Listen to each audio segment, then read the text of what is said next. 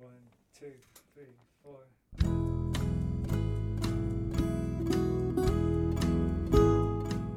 Hello, you're listening to the Skylight Books podcast series. We are a general interest independent bookstore located in the Los Feliz neighborhood of Los Angeles, California. This year, because of the coronavirus pandemic, we've had to close our store and cancel in-person events.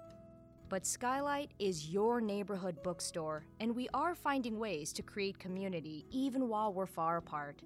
In the coming weeks, we'll be putting out lots of new audio content to help you discover new books, connect with authors, and check in with your favorite booksellers. To learn more about how you can help keep Skylight alive, please visit our website at skylightbooks.com or check out our social media accounts on Twitter and Instagram. You can subscribe to the podcast on Podbean, iTunes, and Spotify. Thank you for listening and enjoy.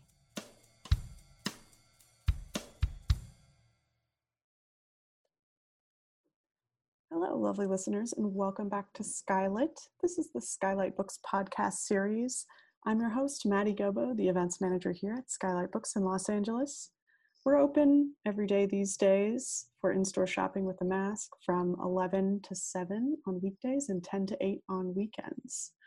We also offer curbside pickup those same hours and online ordering on our website, skylightbooks.com. All right, so let's get to our conversation today. We're going to be discussing literatures of the Anthropocene with two authors, Sudeep Sen and Kiran Bhatt. And we're delighted that they're joining us here today. So let me introduce them. Sudeep Sen is widely recognized as a major new generation voice in world literature and one of the finest English language poets in the international literary scene.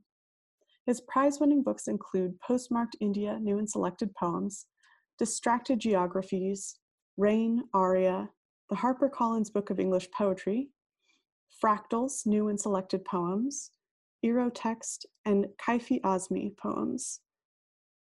Blue Nude and The Whispering Anklets are forthcoming. He is the editorial director of Arc Arts and the editor of Atlas. Sen is the first Asian honored to read his poetry and deliver the Derek Walcott Lecture at the Nobel Laureate Festival. The Government of India's Ministry of Culture has awarded him the Senior Fellowship for Outstanding Persons in the Field of Culture and Literature. Kiran Bhatt is a global citizen formed in a suburb of Atlanta, Georgia, to parents from southern Karnataka in India. He has currently traveled to over 130 countries, lived in 18 different places, and speaks 12 languages. He is primarily known as the author of We the Forsaken World, but he has authored books in 4 foreign languages and has had his writing published in the Kennan Review, the Brooklyn Rail, the Colorado Review, Eclectica, 3AM Magazine, the Radical Art Review, the Chakar Mascara Literary Review, and several other places. His list of homes is vast, but his heart and spirit always remain in Mumbai somehow. He currently lives in Melbourne. You can find him at Weltgeist Kiran. Welcome to the podcast, gentlemen. I'm happy to have you. Thank you for being here. It's been great to talk to you, Sudeep, over the last few weeks, few months. It's hard to tell now since COVID makes everything a blur, but I'm really interested in these poems, which I think tell us a lot about life in, a kind of a climate conscious world. Could you first start off by telling us what the word Anthropocene means? What is the Anthropocene? Well, according to the dictionary meaning, it is obviously the age of great acceleration, the accelerated time of the way the world has changed due to climate change, man-made climate change, particularly. The human species has been around for 200,000 years, and the planet's age is about 4.5 billion years. And in 200,000 years, and especially the last, maybe 50, 100 years, we've done such a great job in destroying the planet. So that's really what it's all about, So that's what is, Anthropocene is just a geographical term for it, yes. So why did you choose to title a book Anthropocene? I think it's a very attractive word, which encompasses everything. Yeah. And why not? It's a one-word title which sort of, really maps everything. But the subtitle, of course, is Climate Change, Contagion, and Consolation. So I talk about the climate change aspect of it in the book. And then contagion is, of course, the pandemic. And that pandemic, I just feel, is one part of the effects of climate change. There are so many others which will happen eventually. And consolation, because I wanted the human element of the book, human element of our side, where how we are dealing with things. And I wanted to end the book at least with a sense of hope. Otherwise, without hope, it's all too dark and grim, really. So Yeah. that's how it's sort of structured in three parts, broadly speaking. Yes, I mean, as someone who happened to read an early copy of the book, I can tell for people who will read it a little later, it's a really riveting book. I think that the poems on climate change are extremely emotional and heart-wrenching, and you really feel the state of the world through your poems. And it's also interesting, this idea of suffocation that's such a prominent part and kind of a theme that runs across all the poems in a certain way. Is there a particular reason why you relate to that theme more compared to, say, other aspects of climate change or other aspects of the COVID pandemic? Oh, good question. Thank you. Thank you for your comments, and I'm glad you like it. And in fact, you're the only one, I think, who's read the manuscript, apart from my partner. Oh, wow, amazing. Yes. Why is that special? Yeah, as a whole book, yes. I mean, bits and pieces have, of course, been published here and there, so people have read many of the Thank pieces. you. I'm honored that you trust Yeah, people. it's one of those wonderful accidents, like this accident. I mean, look at you. You're in Australia. I'm sitting in India, and here we're doing a thing for America, Los Angeles. This is just perfect. It's all these things are organic and wonderful. But suffocation is an interesting word because I realize more and more. I mean, here we are. The word, the word, the two words, breathing and breath, are just so important in the cycle of living, of course, because without air we can't breathe.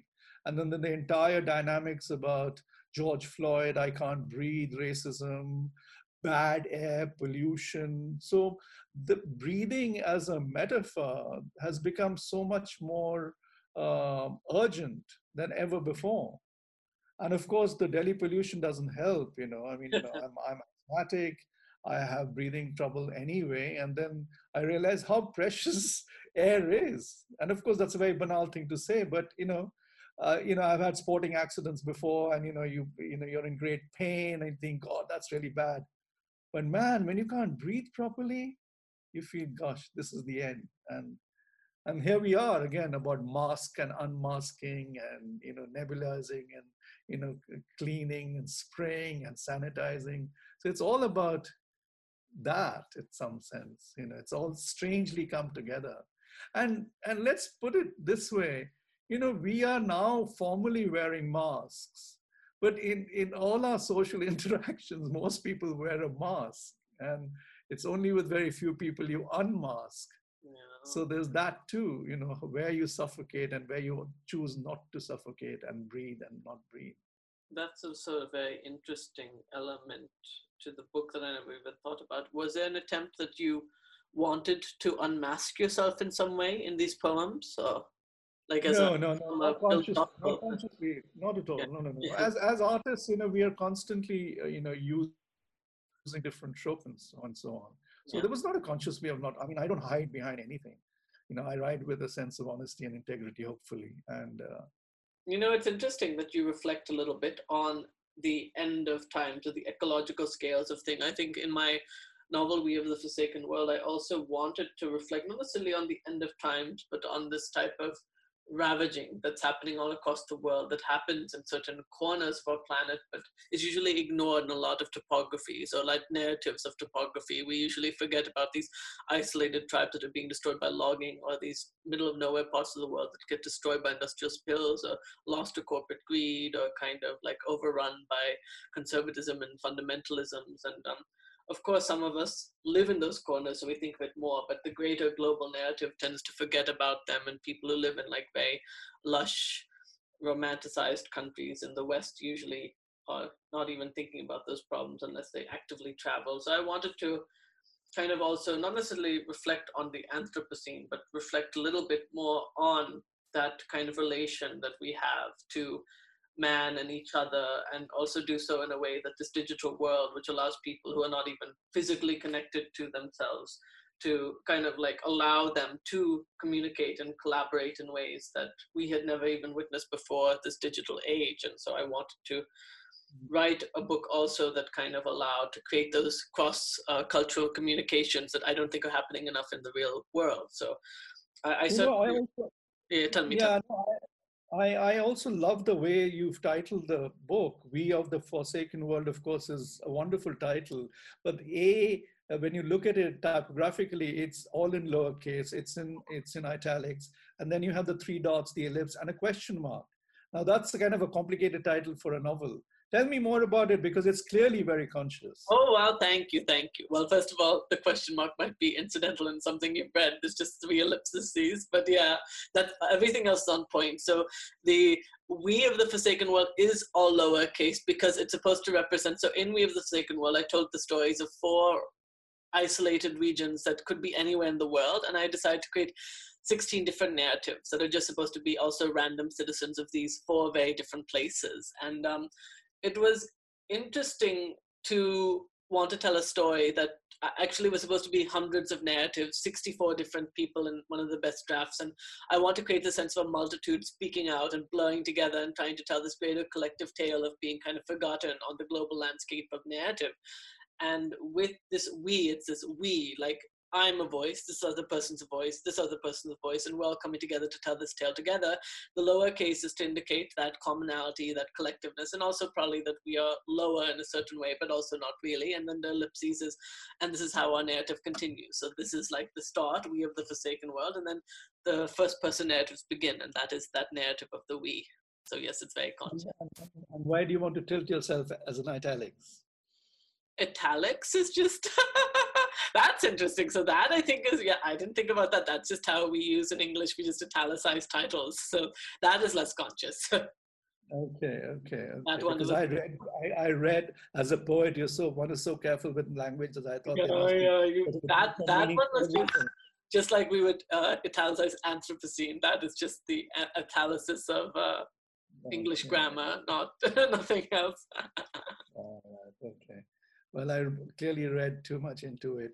But I'm very surprised at your modesty. You just did what, 64? What did you say, 64? 60. Ultimately, it became 16 characters that made it to the book, but the best draft, it went from like a few hundred to 64 to 32 to 16. So it kept, because I was hoping that it should be 108, considering in your bio you said you've lived in 108 places. So that would have been an interesting. And it also sort of ties up with the sort of Hindu sutra, isn't it? Those prayer beads. How many beads are there? That's an interesting analysis. I never thought about sutras at all. So that's an interesting. I did think a lot about concepts of Atman, like in the sense of like, I do think a lot about in the spiritual way, how we're all just kind of pieces of string or connection to other spirits or other beings, and we're all part of this greater cosmic conversation that we kind of pass in and out in through our lives, and also through interactions with others. So that's something also that really heavily inspires my work, but not necessarily sutras. That's interesting, but yes. So, and tell me more about Girar. Well, I'm also working on a giant novel set all over the world that'll be taking place in 365 different places in the world, 365 for 1 year. And I wanted to tell the story of a mother and a father, an archetypal mother or father that could be anywhere, like that really, an extremely conservative mother, and then this kind of, this practical, hardworking father, just people who could be anywhere, and they're dealing with the difference it is an LGBT, very different son, and trying to mitigate this difference from the archetypal story level, like how learning over decades to accept that difference. And I want to channel that through all these different cultural corners of the world. So each installation of this greater constellation of pieces is going to eventually, over a decade, tell the story of that slow burn to acceptance, but each part of that story is taking place in another corner of the world, from Sydney to Santiago in Chile to Delhi to even like smaller villages in the middle of like the Falkland Islands or in the middle of Vanuatu or Turkmenistan. I wanted to literally turn, Hirar means to turn in Spanish. So I wanted to turn around the world as it turns around my parents as well. So it's also going to be a digital piece as much as it is a novel, because I want to stream it through a virtual platform, and so that people get stories as they're happening in real time. So if a story is being told in December 23rd, 2023, that's when the story would be taking place, and you will get it digitally. And then, so you're like there at the same time that I'm imagining mother and father in a certain way. That's a goal, at least. Wonderful. Look Yes. forward to it. I look forward to it. I think Anthropocene is also quite ambitious. I mean, it's a poetry collection, so it cannot be nearly, I mean, of course, but even poetry collections can be huge as well. So, you know, maybe you'll also someday write even a bigger book than Fractals or Anthropocene or all these other No, never. I will never get into fiction. I think poetry is much bigger in scope, and you know, Yeah. even though things are microscopic, the macro element of poetry is you know, Yeah. far-reaching. And In a you- short space, you actually travel a Yeah. lot more. You I'm do- not close to writing a book of fiction, of course, but you know, whenever I write short fiction, I realize, why am I wasting so many words? I can actually say it so tightly in a smaller space. And I have to say this, you know, most of my friends as novelists, and when I'm socializing with them and meet their agents, they all think that, you know, I have this great big fat novel, Indian novel. And I have to tell them that yes, I have a few more poetry collections you can look at, but there is no novel. Because one of the things I feel is, I know I can write 2 novels fairly well. One would be sort of a fictionalized version of my life. The second novel would be all the things I left out in the first book would get into the second book with some more fictionalized version of my life. Do I really have a third book in terms of a good book of fiction? I don't see that there is one, you know. So what's the point writing 2 really good, successful books when you don't have a third book as a novelist? That's my personal take, of course. Whereas with poetry, you know, it's a ceaseless pit, you know, because with every book I feel I'm learning something, I'm challenging myself, I'm doing something new. And Anthropocene in that sense is a sort of you know, another step towards that. No, and I totally feel that, like, when I read your poetry, not just in Anthropocene but also in Fractals, you're actually, I think, definitely one of the best poets working right now, either from India or anywhere, because your ability to condense so much meaning and thought into a set of some lines is really staggering for me. Like, there were so many, when I read Anthropocene, there were so many of them that I really want to analyze and dissect and really get into, but, you know, space is limited when one wants to write critically. No, but still, but your short essay, I mean, see, that's the thing. I mean, you know, you wrote that lovely essay, and you had a word constraint, and in a sense, it was poetry because you got a lot in within that space. And of course, you know, you verbally told me that, you know, you really wanted to analyze, and it's frustrating because there's a lot in each piece. I know. But you know, there we are, because you know that's the thing. I mean, if the writing is working for each other, in that sense, I mean, you know, your work and my work for you, that's ultimately what we want to do, isn't it? The writing itself should speak to the reader, and Yeah. if it's doing so with gravitas, with meaning, with lyricism, and some emotionality, I think you know one is on the right track. Yes, and I think what's also interesting in both of our works is not just that we, I mean, at least I don't want to speak for myself, but definitely you write with that gravitas and meaning. I mean, I think that the other thing is that we're writing about things that are topical and deserve greater global critical attention because we want to write about, like, I think that we are talking about something that does affect people on a global scale. Like, do you feel like there are a lot of authors or contemporaries who are interested in anthropocenic literature? Like, are there other writers you think that are in this conversation as well? So in the last 7-8 months, I think by virtue of what we are going through, the kind of world we are living in, people as writers are responding to this topic. Yes. Prior to that, I'm not very sure. Prior to that, it would have been sort of oblique. You know, people wrote on these topics, you know, not in a kind of a focused manner. But now, yes, I mean, because it's very much, you know, the topic of our times. It is, and it's something that I think a lot of us have to think about because we witness ecological degradation right in front of us. I mean, there was that wonderful poem written by that person from the Solomon Islands. She recited it in front of the UN, I think in 2014 or 2013, just talking about how the Marshall's Islands were disintegrating right in front of her. And, you know, Vinita Agrawal, who's also, I think, a Mumbai-based poet, she created this wonderful anthology called Open Your Eyes, which you're also a part of, in which people all over the world, but largely out of India, were talking about climate change and how it was affecting things in front of them, as well as ecological degradation. So I think that there's definitely There's another very, very good anthology that's come out from Penguin Random House. I don't know whether you've seen it. It's called Singing in the Dark. I've not heard of it. Oh yes, I have seen this. Yeah. Oh, yeah. Someone else I know is in that.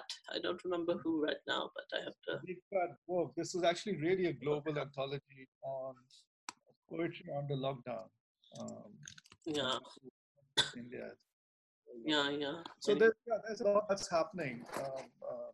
You know, people are talking about it. I mean, the thing is, of course, whether people in the future in a sustained way will continue engaging in this topic. Only then we will know whether there's a sort of movement or interest. Right now, it's very much a topical thing. Just like, you know, if there's floods or if there's a political situation, people write about it. So it's too early to say. But hopefully, I think because it's such an urgent issue, I mean, you know, climate change is staring at us and people are still not taking it seriously. I mean, look at the last administration in the US. I mean, the man on top, you know, denied that there's something called. Oh, it's ridiculous. Thank God that man on top is changing. But that's another topic for another story. January, he's going to hang on to Jan 20th. You know, he's not going to leave the White House that's easily. But that's a separate issue. But people have written. Amitav Ghosh has written a wonderful book on climate change, the Great Derangement. Many social scientists are writing. So yes, there's a growing literature, and there's this whole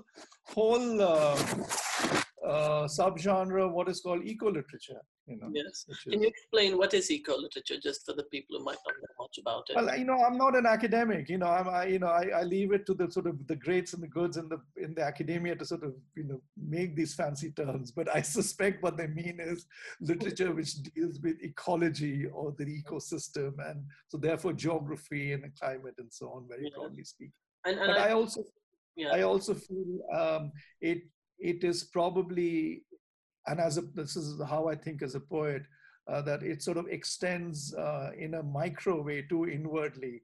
What about the geography and the terrain and the climate change within our body that's being affected? And that's something interesting. On the outside. So I would hope that is also part of eco-literature at some point.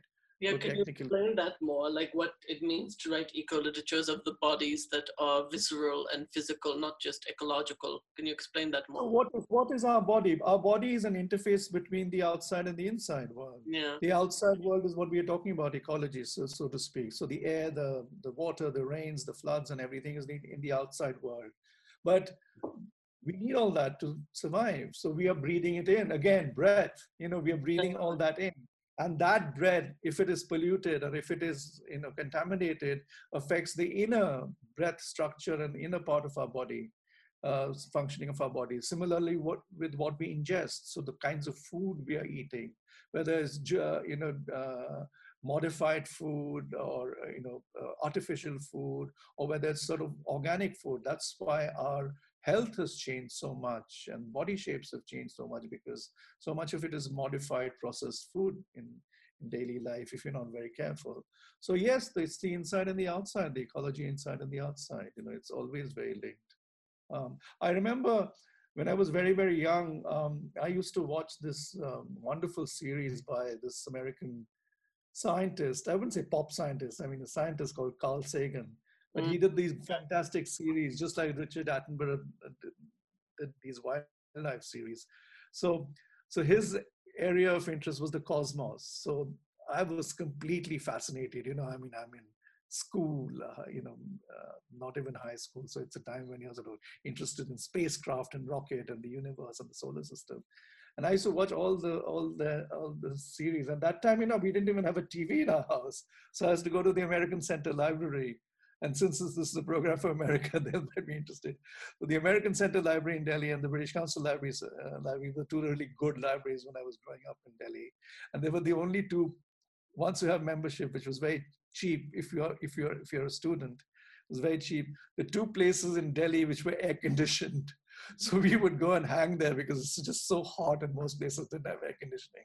So, part of being in those libraries was that. But also they used to screen fantastic documentaries and, art films and so on. So in the British Council, for instance, I saw most of the Shakespeare plays which were on film.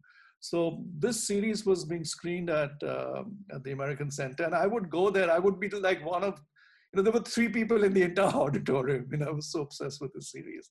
But 2 of them, what he did was he went from the cosmos and then mapped it inversely and took the spacecraft, the notional spacecraft, inside the body.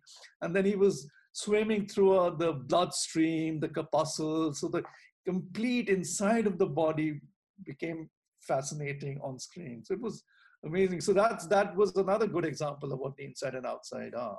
And I mean, what is it? Ultimately, our overall life patterns and models, scientific models, are very similar. It's all to do with an atom, with the proton, neutron, and electron. Whether it's this little cell in our body which makes up our body system, or is it a solar system, we are operating on the same principle. And we're operating in a certain oneness. I mean, that's also something that interests me a lot. I mean, that idea of going from atom to molecule to all the different things in our bodies, to this body, to this, to this town, to the city, to this nation, to this earth. I mean, I'm not going to the universe, although I also am interested in the universe in certain ways, but I do find it interesting how we can stagger all these little parts, all these little atoms of ourselves onto this interface that is the world, planet Earth, and to kind of map out the topographies of a selfhood onto a kind of a global interface. So, I mean, yeah, it's interesting for sure. And I think that also this idea of eco-literature, this idea of, I mean, it need not only be necessarily directly derivative of climate change or response to like ecological problems. It's also an awareness of ecology, an awareness of our limited space in this earth and the fact that we're part of a greater connection and interface. So I relate to that. You're absolutely right. Yes. And before climate change became trendy and topical, eco-literature still existed, you see, so like many other things. So it's very much part of a larger space, I think, yeah. And many of these subgenres, of course, overlap. We're talking about body politics, eco-literature. Globalization as well. Globalization, yes, of course, yeah. How do you feel that globalization plays into this kind of new interest in eco-fiction or eco-literature or literatures of the Anthropocene? Well, it's a very logical extension, isn't it? I mean, because of globalization, we are facing so many problems. Otherwise, we had so many problems. We finally realized that they affect us all, not just one little town, city. Globalization was not meant for the entire globe. That's the irony. I know. The Americans and the British people and this Western world think of globalization as, a global phenomenon. We never thought of this as a globalized phenomenon. It was purely because it helped their trade systems. Why do you think they produce things in India and ship it back? Because labor is cheap. They're not doing us any service.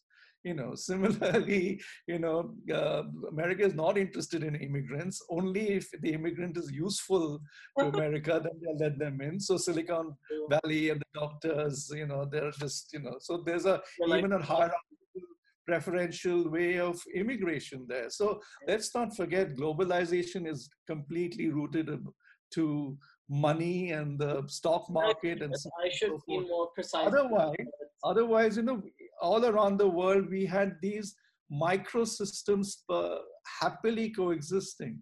It was so rather than globalization, there's also this narrative of like planetary coexistence. Maybe that's a better word to say, to be aware of all these other cultures living in the systemic spaces, and then that there's kind of this shared, there's not necessarily a universality, but maybe a shared kind of humanity and a shared kind of set of things. Yeah, no, I would like to believe in what you're saying. And, we probably partly also come from the same ethos, being Indians at one level. We, of course, Indian American. Yeah, I understand where you're coming from. Another layer to it.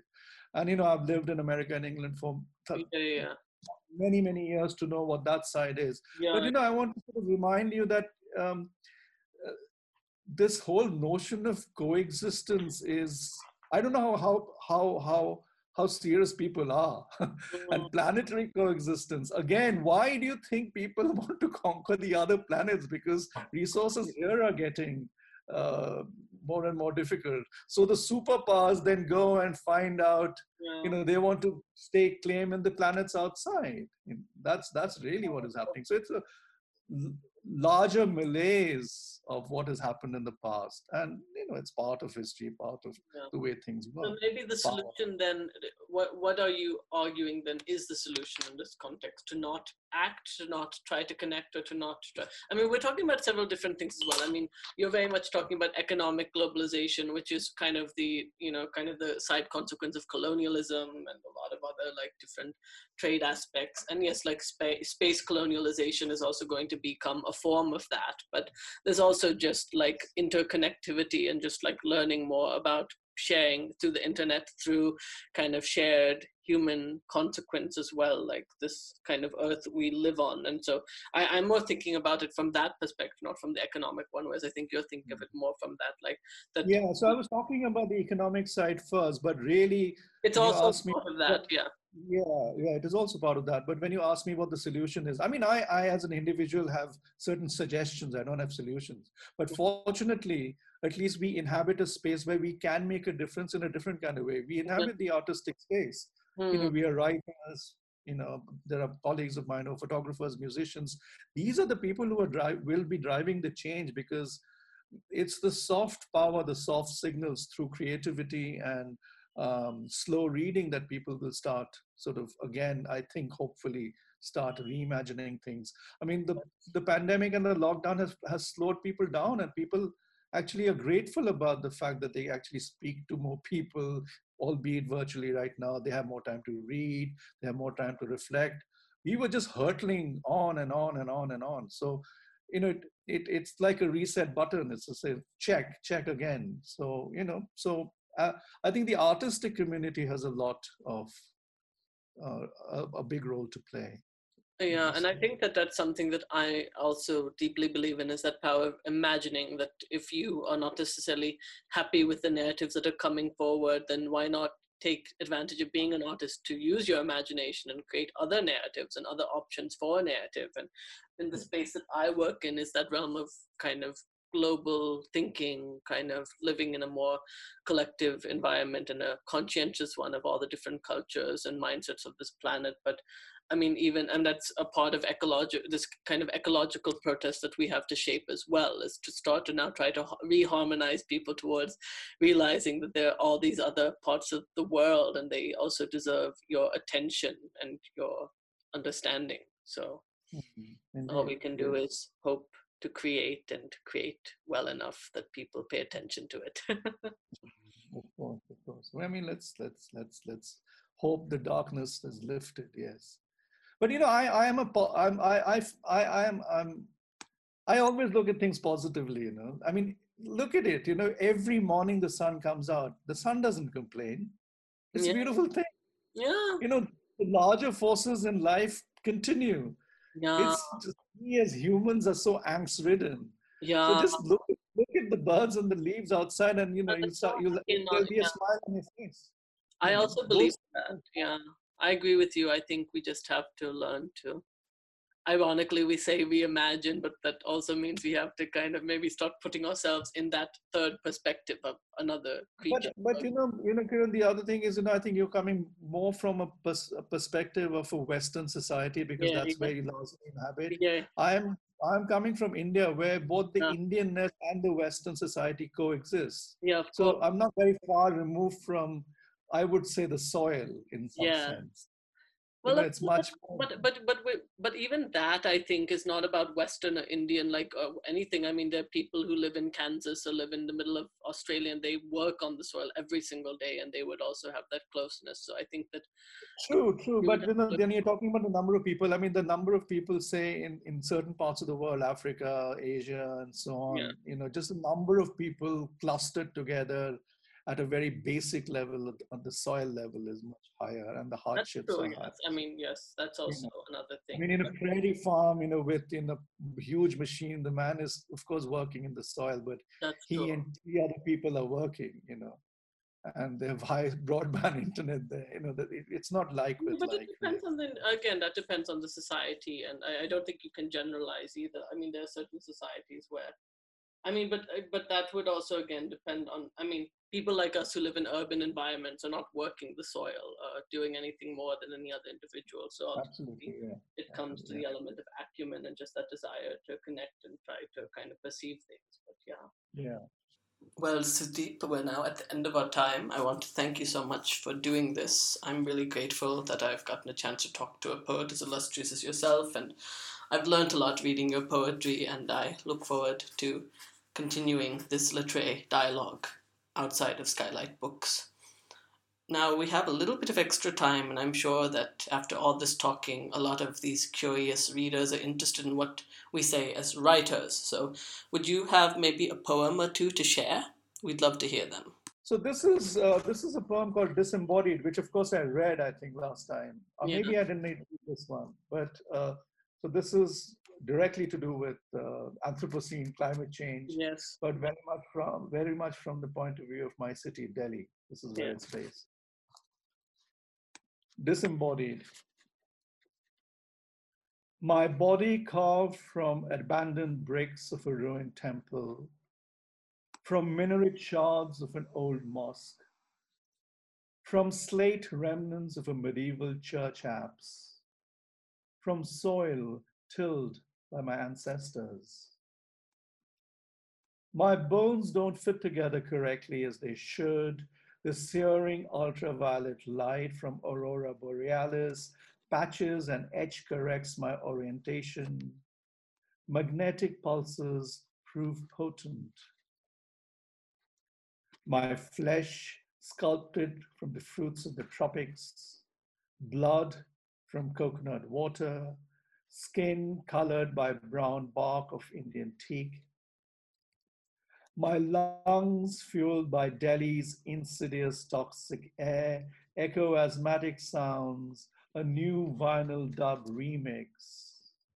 Our universe where radiation germinates from human follies, where contamination persists from mistrust, where pleasures of sex are merely a sport, where everything is ambition, everything is desire, everything is nothing, nothing and everything. White light everywhere, but no one can recognize its hue. No one knows that there is color in it, all possible colors. Body worshipped not for its blessings, but its contour, artificial shape shaped by Nautilus, skin moistened by L'Oreal and not by season's first rains, skeleton strength shaped by earthquakes or slow molded by fearless forest fires. Ice caps are rapidly melting, too fast to arrest glacial slide. In the near future, there will be no water left, or too much water that is undrinkable, excess water that will drown us all. Disembodied floats afloat like Noah's Ark. No GPS, no Polestar navigation, no fossil fuel to burn away, just maps with empty grids and names of places that might exist. Already, there is too much traffic on the road. Unpeopled hollow metal shells without brakes swab about, directionless, looking for an elusive compass. Thank you for that wonderful reading, Sudeep. And I think that thematically I want to read something from We of the Forsaken World. It's not a poem, but I think it also plays with kind of that feeling of loss. I am hungry, but only for the turtle meat of our clan. I've wandered many a moon to reach the land of the thatched people, as I have traversed many falls and rise of the sun to return to ours. Do not be lonely, do not talk to the spirits alone. I want nothing more than to see you. I want to eat from the berries together, as we do every half moon. I will be home soon. I was running again. I tapped my hands against the trees around me. The bark of the finger tree was coarse but soft, while the drum tree was battered but rough. Those bushes with thorns, those I did not touch. I spied the tree trunk, the width of 1 man, the height of 100, the branches that flamed in all the directions at once, the type my family had lived in, far north of here. They are here! They are here! I thank the spirits that the trees are here. The land of the thatched man is a land without trees. Or rather, the land I discovered was a land without trees. A land where the bodies of the red trees were nothing but stumps. Could it have been the plotting of the great cats or the monkeys? Not at all. But why would they tear down the red trees? This is another thing about them that I do not know. So this is just a small little section of some story in the middle of the nomadic tribe that has, the nameless tribe, the one that's in the middle of the jungle, and it's just one of the warriors reacting to the land after it's been cut down. So I think that it ties in a little bit with this kind of thing we're talking about how humans are connected to the land, and as we, as maybe more modern or contemporary human beings, tear it down for our own greed, we also kind of cause a lot of harm. Do you have another poem possibly to share, Sudeep? Yes, maybe a short poem. This one is called Hope. I think and this is called Hope Light Leads. And I wrote this poem at about 3 at night. When the room was dark, and the light from the bathroom was escaping to the edge of the door, and just the sort of sides of the door was creating this thin sliver of light and shape. But of course, it talks about various other things. Hope, light leaks. Late at night, light leaks, spilling beyond the door's rectangle edge, a cleaving shift, its shape, a partial crucifix, a new resurrection. Light's plane waxes, wanes, viral load expands, contracts. Lives matter in this blackness. There shall be light after the darkness. Thank you for listening to the Skylight Books podcast series. Please don't forget to visit our website at skylightbooks.com and make sure to follow us on Twitter and Instagram. Also, don't forget to subscribe to this podcast for more author talks and bookseller conversations. You can find us on Podbean, iTunes, and Spotify. Stay safe and healthy, and we hope to see you back in our store soon. I see